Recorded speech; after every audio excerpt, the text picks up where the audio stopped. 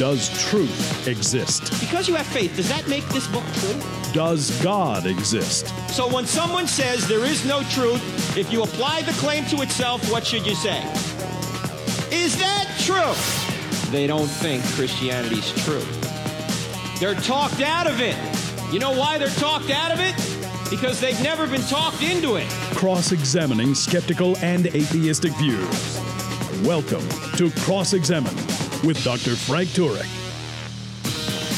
Yesterday was the funeral for Dr. Billy Graham. Watched the entire event. Very emotional. And wonderful kids that he's left behind and grandkids. Just watching them talk about their father and grandfather was pretty emotional. Just the gravity of what that man did in his lifetime. I wonder, though, did Billy Graham ever doubt that Christianity was true? I know that Mother Teresa did. She had a diary that talked about her doubts, and I think it's natural for people to doubt whether Christianity is true. We're not omniscient beings. Maybe we're wrong. And some things come into our lives and we wonder, is this really true? Really? Is there really a God? And did Jesus really rise from the dead about 2,000 years ago to prove that he was God and that his message, the gospel, which Billy Graham faithfully preached his entire life, that message really is true, that there is a God, you are not him, you've fallen short of the standard, and God literally entered the bloodstream of humanity, lived a perfect life, took the world's sin on himself, and by trusting in him, your sins can be forgiven and you can be given his righteousness. Is that message, called the greatest story ever told, is that really true? Or is it just wishful thinking? Well, my friend Michael Patton, who has done some wonderful things for the body of Christ and has developed a number of courses that you can take, and we'll tell you about that a little bit later. He went to Dallas Theological Seminary, one of the best seminaries in the world. He's here to talk about it. And Michael, when was this, Mike? This was back at 2013. You wrote an article, 12 Ways to Prepare Your Children for Times of Doubt. And Richard Dawkins, the famous atheist, actually commented on this blog post. He said it's tragic and a twisted way to parent, to prepare your children for times of doubt. And so we want to talk about that today. We want to talk about doubt, what you can do about it. What are we supposed to do with our doubts? Is it really true that Christianity is true? And Michael Patton's on the line with us right now. Mike, how you doing? I'm really good. Thank you. Well, it's great having you on finally. You know, I've seen your work for quite a while, and it's only recently that we kind of gotten together and tried to promote it a little bit more. Before we get into this doubt issue, you have developed a series of online courses that you have called Credo courses. You have this ministry called Credo. You had this place in Oklahoma there that you would invite people to actually record these courses. How did this all begin for you?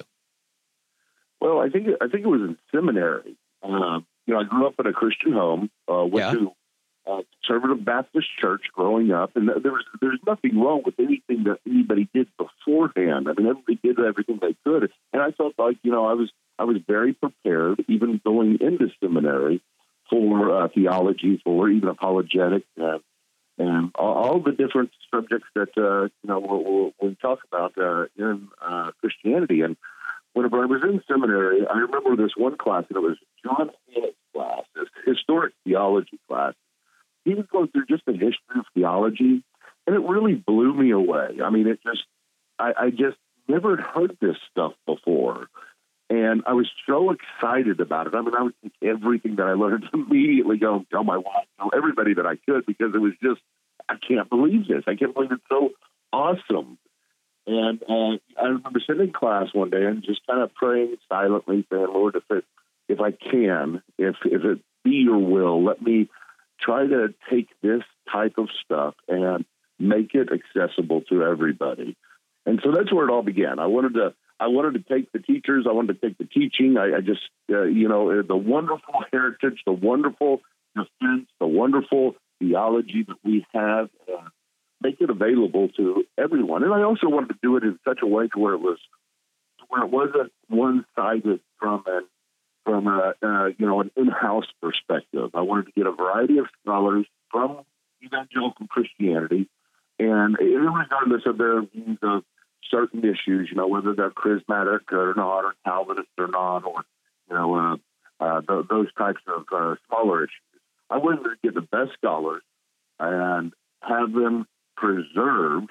Number one, because I just want good videos, good teaching preserved for our generation, people in the future generations, and then make it accessible to everybody. And so that's where it came from.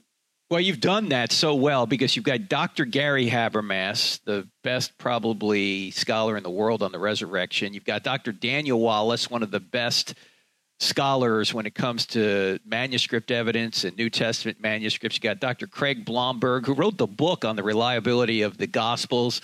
You've got Dr. Darrell Bock, who is also an expert on the New Testament. I mean, these are world-class names that you've put together, and you've recorded these guys and made it accessible. And we're honored to be able to offer some of these courses ourselves. You can go to crossexamine.org and click on online courses, and you can actually take these courses. And the beauty of these courses, Mike, is that you've been able to get these gentlemen who teach these courses on video to come live on Zoom, which is a video conferencing software. So when the students actually take these courses, if they take the premium version of the course, not only will they Zoom with you because you're the kind of the instructor, the moderator, but they'll actually ask questions directly live on video to Habermas, Wallace, Blomberg, Bock, and others. I mean, it's an amazing kind of group of people you've put together that anybody can learn from now. You don't have to go to seminary to do this.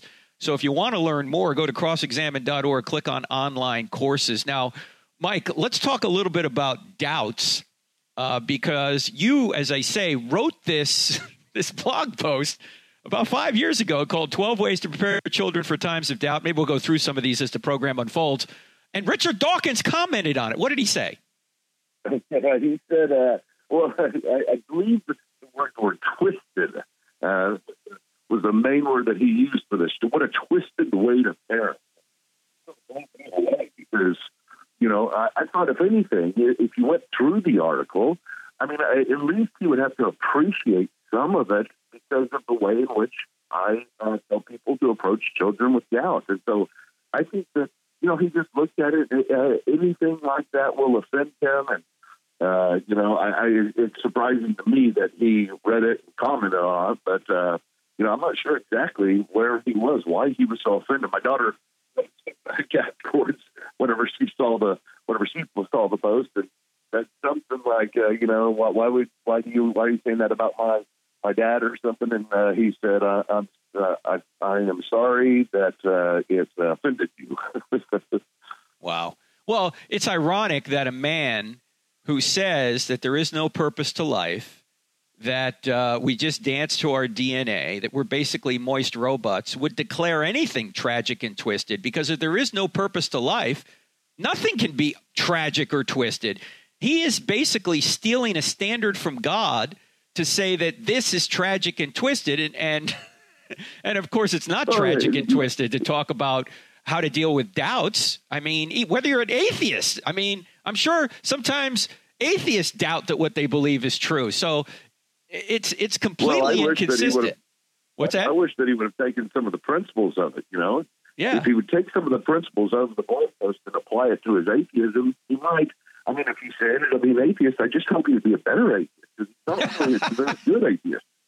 Right. Well, we're gonna look into this a little bit more after the break, and we're gonna try and clear up Mike's line because it's a little bit garbled, Mike. I don't know what's going on. We may recall you back, but hang on, don't go away. We're talking to Michael Patton, who is the man that developed all these Credo courses. Several of them you can take on our website, crossexamine.org. Click on online courses, and you can see about them. They're with the best scholars in the world, and you can actually ask them questions live. But what about doubts? Do you ever doubt that Christianity's true? And if so, what do you do about it? And what about your kids or your grandkids? Do they doubt? Again, what can you do about it? We're going to be talking about it on this edition of Cross Examine with Frank Turek on the American Family Radio Network. We're back in 2 minutes, so don't go away. Thank you for listening to the Cross-Examine podcast. This material is made available to you for free by the contributions of listeners like you. If you wish to support future podcasts, just go to crossexamine.org and click on the donate button, or simply use the donate feature directly on our app. Thanks.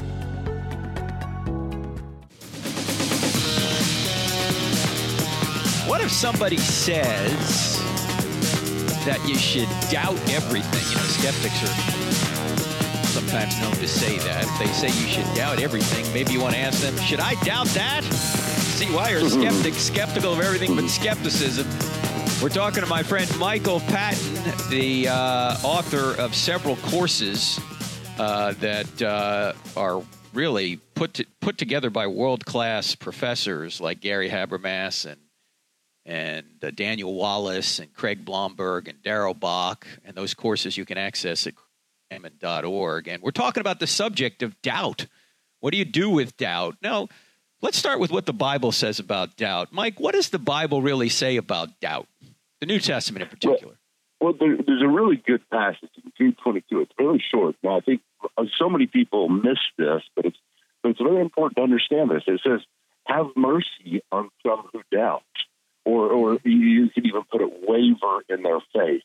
And it's the same kind of thing that James was talking about, but a little bit different, because in James chapter 1, where James talks about doubting, he says, you know, he who doubts is completely unstable. That's a whole different thing. He's talking about he who wavers in taking the wisdom of God, even though God gives it to him. And so some people have a bad view of doubt because of James chapter 1 and say that any time you doubt, it is so terrible.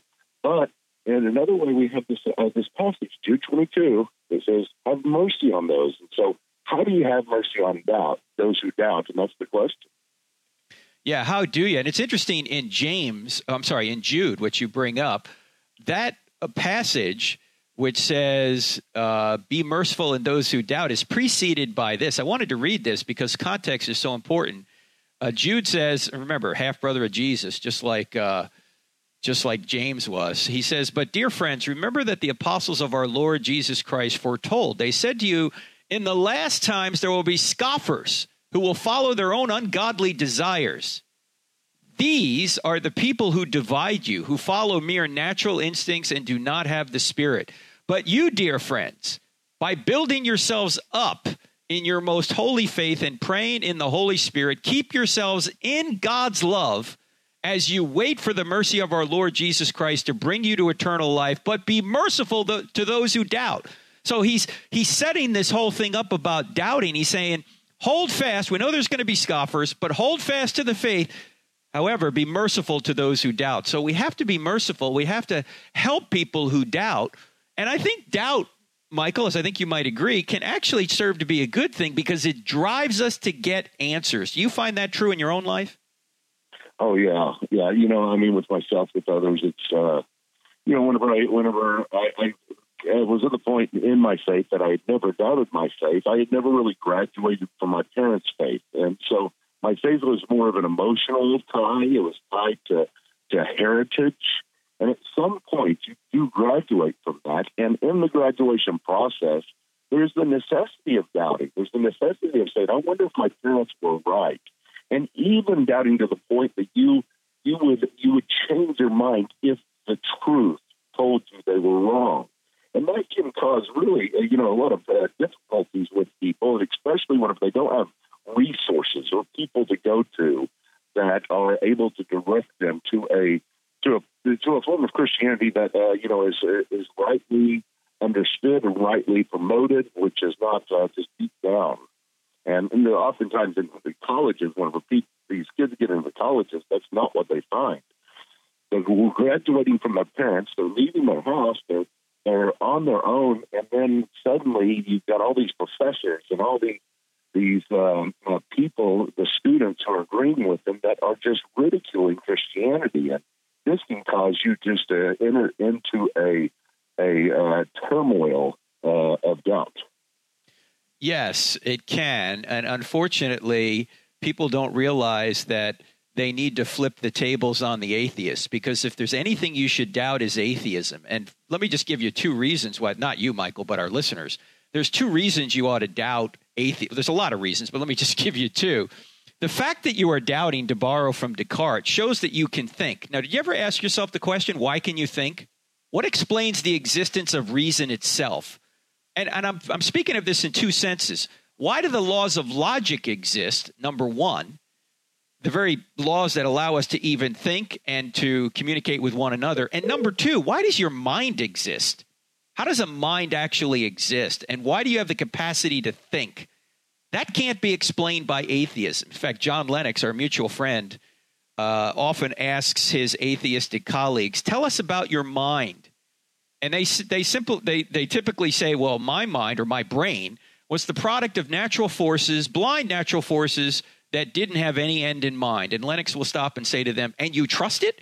I mean, why should you even trust your mind if it was put together by forces, random natural forces that didn't have its end in mind? The very fact that you can think, the very fact that you can think about anything and doubt about anything should tell you that you have a mind that's made in the image of a greater mind, and that mind itself is God.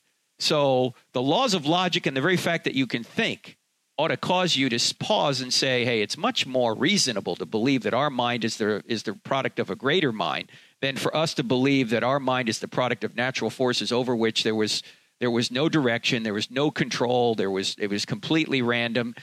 It really seems like there must be a mind out there. Now, this doesn't necessarily prove Christianity, but it shows that it's pretty good evidence for theism, if you will. And you can reason to Christianity from there, which you do so well. In fact, Mike, you're about to teach a new course, again, called Theology 101 that people can access at crossexamine.org. And you're going to deal with a lot of issues that people may doubt. What are some of the things you're going to talk about in that Theology 101 course? Well, I mean, the primary thing is, like you said, trying to help people understand you got to get people to understand how to think before you can really get to the what to think. Right. Because if you don't understand how to think and how you think, how you evaluate, how you have self-criticism, how you're able to choose among options, then you're not really able to move forward in the rest of theology. So the Theology 101 or Intro to Theology is sometimes called prolegomena, which, you talk about the prologue in a book, which is the part that everybody skips. But traditionally, the prologue is very important. It gets you set up for everything that's coming. It orients your mind, it orients your thoughts, it orients you and gives you kind of a roadmap so that you can move forward with the rest of the book. Now, I'm not saying it's always used that way today, but that's traditionally what a prologue is. It's something that you need to read beforehand. And in Intro to Theology, that's basically it. It's saying, let's figure out how to think through these issues before we get into the issues. Let's figure out how to believe before we start telling you what to believe. And so that is what the Intro to Theology we cover a section called Sources of Theology. Where do we get our understanding of God from? What are the sources? For instance, we cover the 5 sources, which are first the Scripture, then nature, and then church history, and then reason, and then emotions and experience. Maybe that was 6. But all of these things we utilize, and I kind of believe you can set them up on a board and kind of shuffle them around and say, what's at the very front of this board? Or we call it the stage of truth. What's at the front of the stage of truth? Is it Scripture? Is it emotion? Is it experience? And we orient and we try to help people understand how it is to set up your board of thinking so that you can rightly understand God and evaluate the options from the many sources that God has given. So that's it's the most important part of Introduction to Theology. We also talk about the issues of how certain we can be on things. Sometimes we talk about certainty, and people get disturbed and doubt because they're not absolutely 100% certain about everything. And that was the problem with Descartes. He acted as if true knowledge only came with 100% certainty, and the Cartesian method has plagued us. I like the Cartesian method in some ways, the method that René Descartes gave to us, but I like it in some ways, actually in many ways. But the one thing I don't like is this idea of absolute certainty in order for a belief to be true. And that is just not right. And that's one of the important things about dealing with people who doubt, is to say, hey, listen, I can have conviction, high degree of conviction, without saying I have mathematical certainty. You know, because there's all the what ifs. Everyone will bring up the what ifs. Well, what if this? What if this? What if this? And there's 1,000 what ifs. And there's 1,000 possibilities. Like, what if somebody stole the body of Jesus? What if these were just illusions? And just bringing up what ifs it does not justify our doubts the way we think they do, because the inclusion of many possibilities does not affect the probability. So if it's the probability that, say, Jesus rose from the grave, you can't throw in a what if and say, well, my faith is in disarray. There's always what ifs. In fact, one thing I learned from Gary Habermas, and it may have even been in the course that we have online here, although I heard him say it elsewhere too, he said that possibilities are not probabilities, and there's a difference between coming up with a possibility and coming up with evidence for that possibility. I mean, you could say anything. I mean, you could say aliens took Jesus's body, right? You could say that, right? But do you have any evidence for that? That's the question. And atheists are quick to come up with possibilities without any evidence for that possibility. And they go, well, that's possible. Maybe that, like it's like the multiverse, you know? We got a multiverse now because it's really hard to explain how this universe could exist and be so fine-tuned like it is. So let's just posit that we're just one of billions or trillions of universes, and we just happen to be the one that has these qualities or characteristics that it's not really designed. We're just kind of the luck of the draw. Well, that's possible, but do you have any evidence for that? Well, no. Okay, well, fine. Yeah. And we find this all the time. Now I'm looking at the kind of the syllabus for the course you're about to teach. I think this course begins, April 2nd, something like that, or April 3rd. Anyway, you go to crossexamine.org, click on online courses from this. Here are just some of the things Michael's going to cover in this course. Michael Patton, that's who I'm talking to right now. Who are you and why are you here? What is theology? Who's a theologian? What is the theological process? What is epistemology? What is postmodernism? What questions are postmoderns asking? What is the postmodern view of truth? What is the Christian view of truth?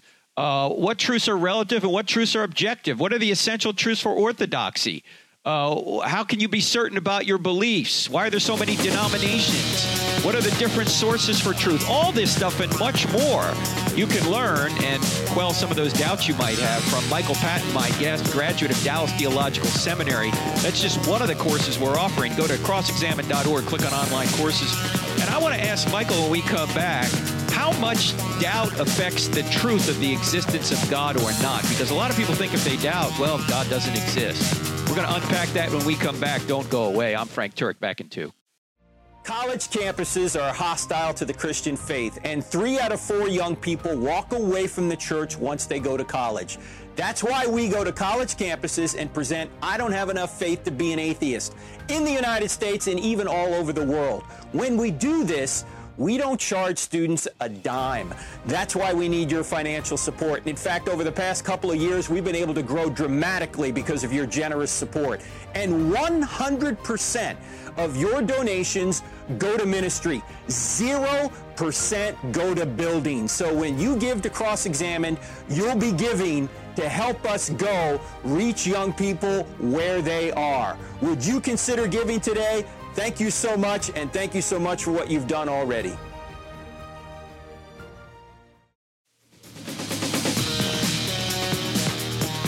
Welcome back to Cross Examine with Frank Turek on the American Family Radio Network. We're talking today about doubt. And if you doubt we're talking about that, keep listening, because your doubts are going to go away. That's what we're talking about. We're talking to my friend Michael Patton, graduate of Dallas Theological Seminary, a man that's put together courses, some of which you can take at crossexamine.org. And I want to mention, before we go back to Michael, that I'm going to be in Shreveport, Louisiana Sunday, tomorrow, and Monday night. We're doing events on I Don't Have Enough Faith to Be an Atheist, and we're taking your questions. And you can go to crossexamined.org and click on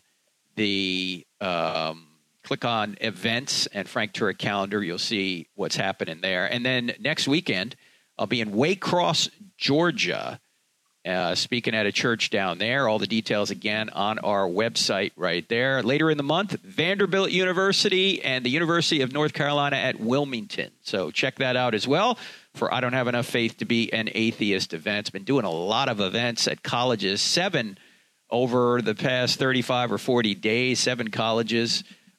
Just about all of them you can see on our Facebook page, crossexamined.org, because we stream them live now and they stay in archive up there. So if you want to see those events, you can. And if you've seen the presentation before, you can just fast forward to the Q&A. That's always the fun part anyway. All right, we're talking to my friend Dr. or Michael Patton, I should say. And Mike, we've been talking about doubt. You've got this blog here, 12 Ways to Prepare Your Children for Times of Doubt. Richard Dawkins actually commented on it. And let's talk about one of them, and then we'll get back to this question of faith and doubt.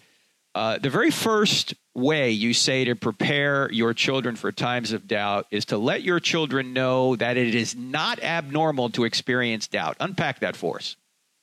Well, it's children, it's adults. This is broadly applicable. Anybody who goes through this time of doubt, and it's so common whenever you're going through doubt, or it's kind of the depression, which usually comes along with it. One of the things is you're stuck in your own mind and you think you're the only one. And that's what intensifies both doubt and depression, is that I'm the only one who's gone through this and nobody understands what I'm going through. Nobody understands how hard this is. And that's simply untrue. And especially whenever it comes to doubt, just think of somebody that is drowning in the water, and you've got people who go and try to rescue them. And whenever they're in a panic, both of them will drown because the guy that's trying to rescue them is getting kicked and pulled down under by the person who's drowning. And so the first thing you got to do is you got to calm them down so that they can be rescued. And I think this is so important because if they think they're the only one, if they're in this panic, they don't think anybody understands. They don't think you understand. So everything you throw at them, everything you say to them is just going to be bounced off automatically in their mind because they're kicking and screaming, and they're not ready to be helped. So the first thing you do is you calm them down. You say, "This is not abnormal. This is not something that should cause such a panic." And I said this in the blog, whenever parents have been through it themselves, to be able to admit this stuff. Because I think sometimes people are ashamed whenever they go through doubt or they're in doubt. They don't want to tell anybody. And so that's so important for everybody, for children, for everybody that is in doubt. If you're trying to deal with them, just to make sure that they understand, Charles Spurgeon went through it. C.S. Lewis went through it. I mean, Grief Observed at the end of his life. Wonderful book, but one that just is struggling and wrestling with God. Martin Luther goes through it.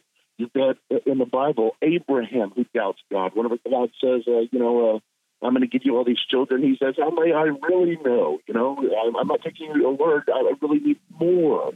You've got Elijah. You've got Jonah. You've got John the Baptist, the greatest man who ever lived, that Jesus said this while he was doubting the very person of Christ. What a great illustration to calm us down and say, hey, this may be part of the Christian life. Isn't it interesting, Michael? You brought up John the Baptist, which is amazing, as you say, that he didn't have any doubts, it seemed, when he baptized Jesus. But when he's in a prison waiting his execution, he's wondering, is Jesus really the one? And what does Jesus say to tell John the Baptist, the messengers going back to John the Baptist? Look at the signs, look at the evidence, in other words. And that's one thing I wanted to ask you about, because I see this all the time. I see people saying, I lost my faith, right?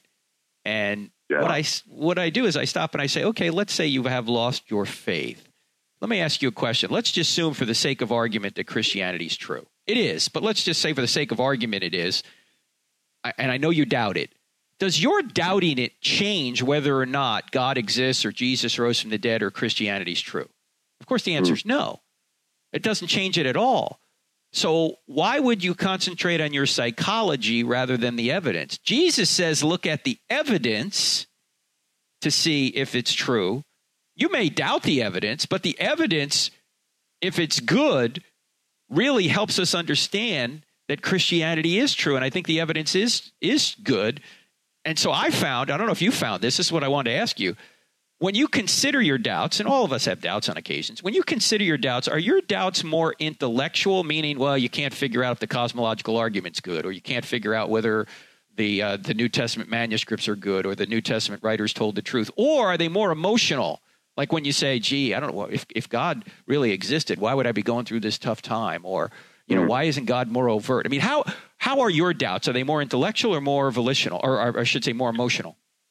I think just about all doubts really start emotional, because it's either breaking down the emotions that you had, the emotional convictions that you had beforehand about Christianity that kind of served as your lifeboat or your anchor, or something that you're going through now. Just like you said, John the Baptist, great illustration. Where was he at the time of his doubts? Why was he confused? What did he expect God to do?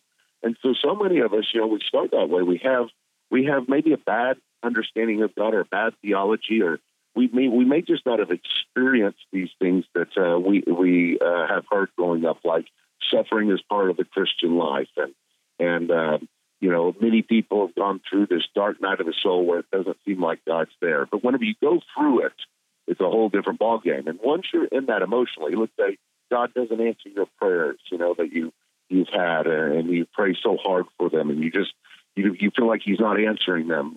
He's not doing what you want Him to. And then after that, the emotion of being let down causes you to go into other areas and begin to investigate. And hopefully at that time, as you're talking about, you begin to investigate. There's good people around. There's good resources around so that you can investigate well. But unfortunately, so many of the time, there's just not. There's other people out there that are spewing misinformation intentionally, and then many, many, many who are doing it unintentionally. They just haven't really thought through the issues themselves, but they get a quick soundbite on the internet or heard something that they spread, and it becomes part of their creed. But they're unintentional that way because they haven't really heard anything good. They haven't heard you. They haven't heard Gary Habermas. They haven't heard all the wonderful. There's this, Frank. There's so many good people. There's so many good scholars. There's so much good stuff. And it's just like we want so bad for them to grab a hold of it and have it accessible to them at all times.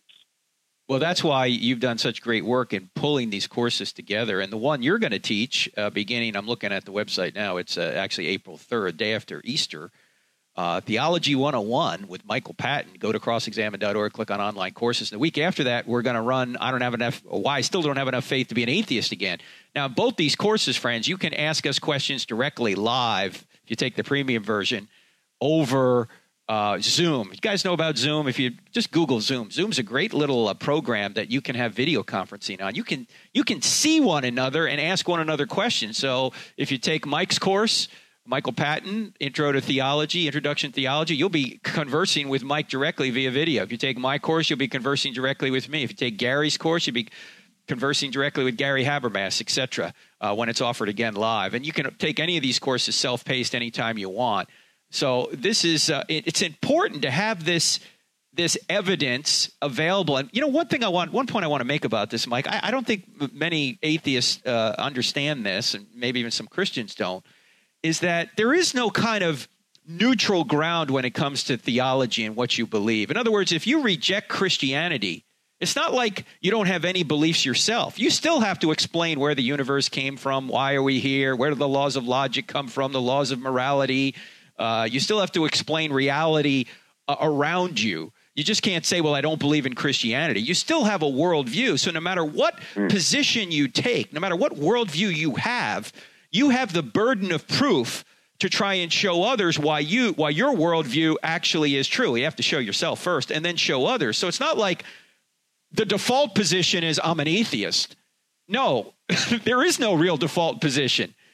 You have to, if you're going to be a thinking person, have to have an explanation for why reality is the way it is. Is the Christian view of reality the right reality? Is the Muslim view of reality the right reality? The Hindu view, the Buddhist view, the atheistic view? No matter what view you take, it seems, to me anyway, that you ought to have some reasons for believing that way. And go ahead.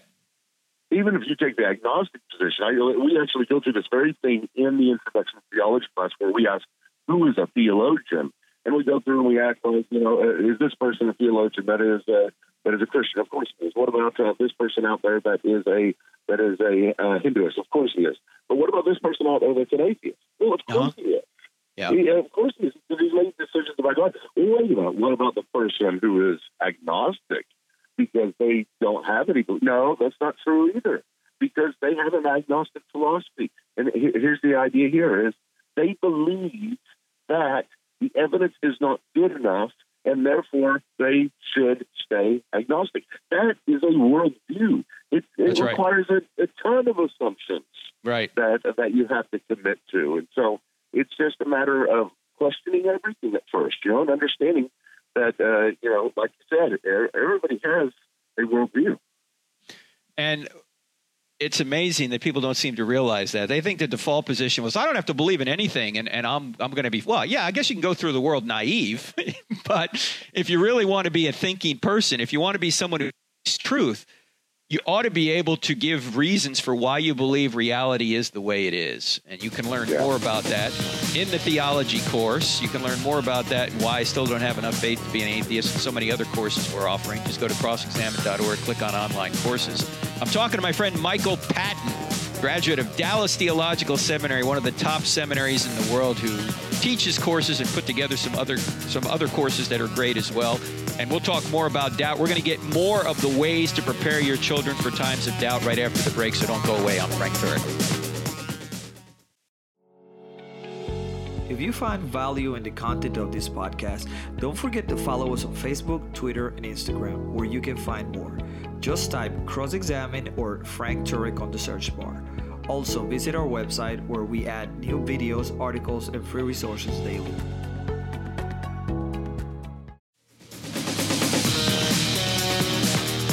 How do you deal with doubt?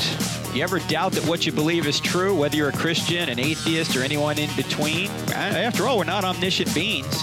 How much certainty do you need to have? Jesus said, if you have the faith of a mustard seed, you can make your way into the kingdom of heaven. So it's not like you have to know everything for certain. And there's a difference, by the way, between believing that something is true and trusting in it.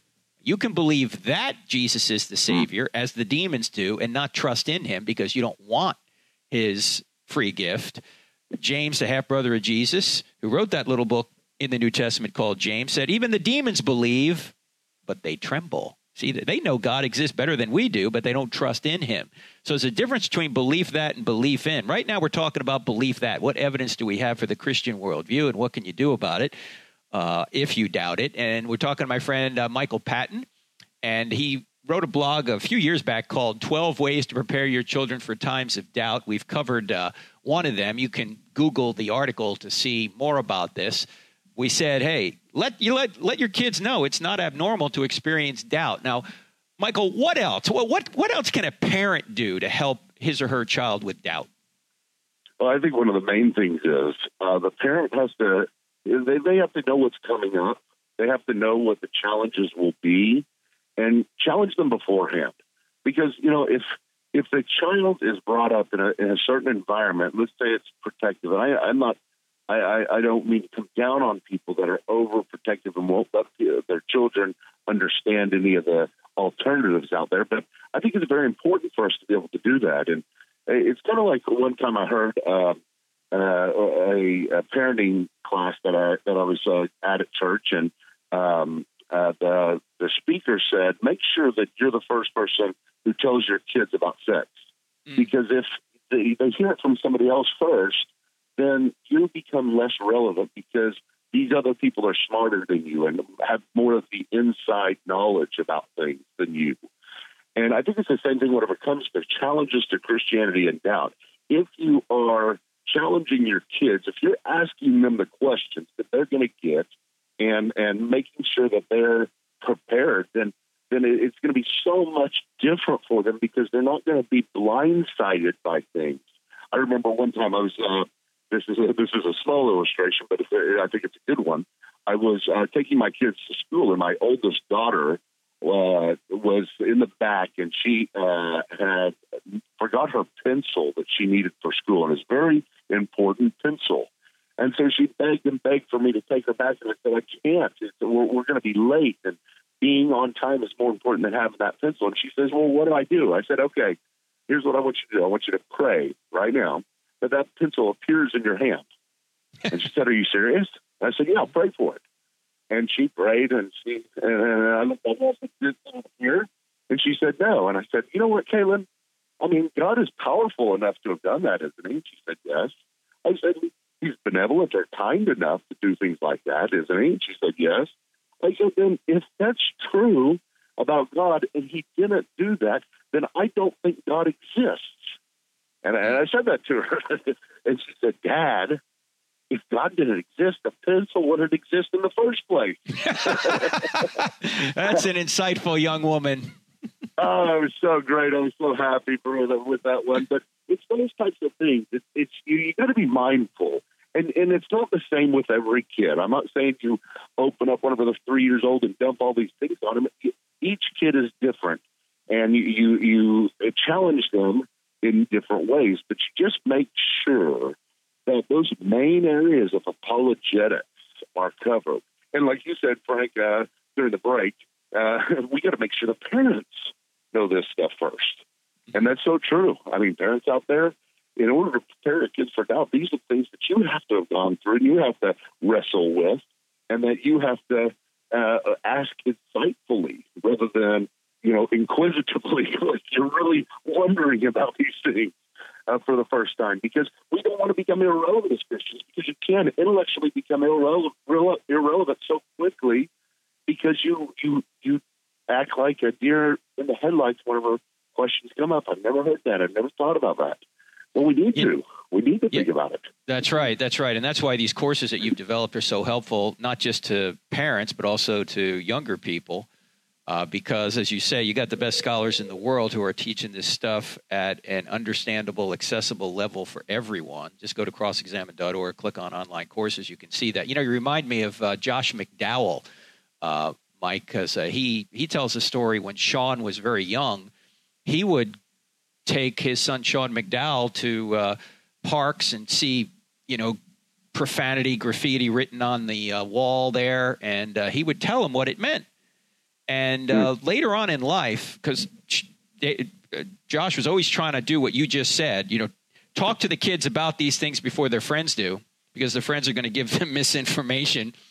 But later in life, Sean came to Josh and said, Dad, and Josh McDowell, one of the top apologists in the world, Sean came to Josh and said, Dad, I don't even know if Christianity is true. I don't know if I can believe what you believe. Now, a lot of parents would freak out. Josh didn't do that. In typical Josh fashion, he looked at Sean, he said, son, that's great. He said, because you can't have my faith anyway. It's got to be yours and yours alone. He said, so if you doubt, that's fine, but do me one thing. Would you promise me one thing? Yeah, sure, Dad. What? Would you follow the truth wherever it leads? Well, of course, Dad. He said, great. Well, let's look at the evidence together then. And he went through the evidence. They went through the evidence together. And Sean, as you know, now is a PhD and teaches apologetics at Biola. He's just as good as his dad, if not better, because his father didn't freak out. His father went through the evidence with him. And by the way, that's why I think it's important to ask the question I always bring up on this program. Ask people, if Christianity were true, would you become a Christian? Just ask the question. If it were true, would you become a Christian? Because so often doubt isn't really emotional or intellectual. Sometimes it's volitional. They don't want it to be true. Yeah. In fact, our mutual friend Gary Habermas put it this way. He's written several books on doubt. I know you know, Michael. And he talks with people on the phone all the time about doubt. And a lot of times when people come to him who were Christians and are now atheists or skeptics, they'll say, you know, I've been thinking, and Gary has uncovered this truth. He says, it's not really that they've been thinking. Typically what happens is, if they were honest, they would say, I've been sinning. And now I'm trying to find intellectual justifications for my lack of trust in Christ. I don't know. Have you found that very much? Have you found that quite frequently doubt is volitional rather than intellectual or emotional? Here's what I found. I found there's two types of doubters out there, two primary types. And Gary breaks them down between the intellectual and emotional and so on. But there are two types, generally speaking. And if you can picture somebody either walking away from God with their back turned toward Him, maybe think of it as walking out of the church. And once you get out of the church, you'll renounce Christianity. So you're walking away from the pulpit. And some people are walking away from God with their back toward Him, and God's calling on them, and people are calling on them, but they're not hearing it. They don't really care. It's kind of this new exciting world in some way where, hey, maybe Christianity is not true. I'm going to keep on exploring this. And maybe they don't say that in the front of their head, but in the back of their head, that's what's going on. And they just keep walking. They're not wanting it to be true. And so they walk away from the faith and walk out of the church. Others, however, that I believe are true Christians going through this, they're walking away, having trouble with their faith, with their arms outreached toward the pulpit, and they do not want to leave. They sincerely want Christianity to be true, but they're having so many doubts and struggles, and those are the ones that are, I like to deal with, because they're the ones that can actually we can reason with. We can explain things to. The other ones, it's just their back turned toward them, and it doesn't matter what you say. That's why you got to ask them that question. If Christianity were true, would you become a Christian, or would you come back to Christianity? Another one of these ways that you can prepare your children for times of doubt. I love this one in this article that you've written. We're talking to Michael Patton, Patton. You say, allow for a great deal of mystery. Now, I love that, because it doesn't matter what worldview you have, there's going to be mystery. And if God exists, and He does, and He's infinite, and He is, it would be strange if an infinite God didn't appear strange to us. I mean, there's some things we're just not going to get. Unpack, allow for a great deal of mystery. What do you mean by that? Well, I mean, it's very much like you said. It's this. I think whenever people doubt, what I've come across is they are more compulsive than others. They just have to have everything figured out. I asked this question. This is one of my doubt questions. I don't know if you remember it, but it's how many licks will it take you to get to the center of a Tootsie Pop? Right. And most of them say one, because I crunch right into it. I say, that's right. You're compulsive and you have to get things done. And so you have this type of doubter who is extremely compulsive. They want all the answers. It's like they're saying, I'm going to hold off on the faith until I get the puzzle put completely together and I can see it perfectly. And I say, listen, I ain't got a puzzle put together. I can see it good enough. I can see Jesus in that puzzle. I can see Him on the cross. I can see the resurrection. But there are missing pieces in that puzzle. And I've got to allow for those missing pieces, because even God Himself said the secret things belong to the Lord. So the things revealed, the emphasis is upon the things revealed. Sometimes we look at that, we say the secret things, and that's the big part of the verse. That's not the big part of the verse. The big part of the verse is, but the things revealed belong to you. And that's a great thing. God has revealed so much. He's given us so many pieces of that puzzle. But let me tell you something. You're not going to have them all, but it's clear enough. That's right. Compelling. Excellent insights, Michael. We're talking to Michael Patton, and we're running out of time, Mike, so we got to put a wrap on this. But people can learn, and you can see how well-versed Michael is on theology just from a few of his comments. You can learn from him directly at the new course, which begins on April 3rd. Just go to crossexamine.org, click on online courses, and you can see that. Mike, thanks for being on the program. Hey, thank you. And by the way, you should have no doubt that's going to be a great course talking about doubts, because he can clear up a lot of doubts for you, and he will. So sign up for that course. And then also, why I still don't have enough faith to be an atheist is coming up on April 10, 14th, something like that, 9th. It's on the website. Go to crossexamine.org. I'm Frank Turk. See you next time, friends. God bless.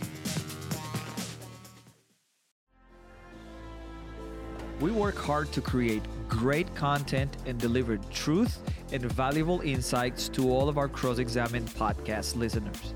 If you agree, take 30 seconds out of your busy schedule to leave us a 5-star rating so more people like you can find us. Just look for the Cross-Examined Official Podcast, 3 words, on iTunes, Google Play, or Stitcher. We are truly grateful for your support.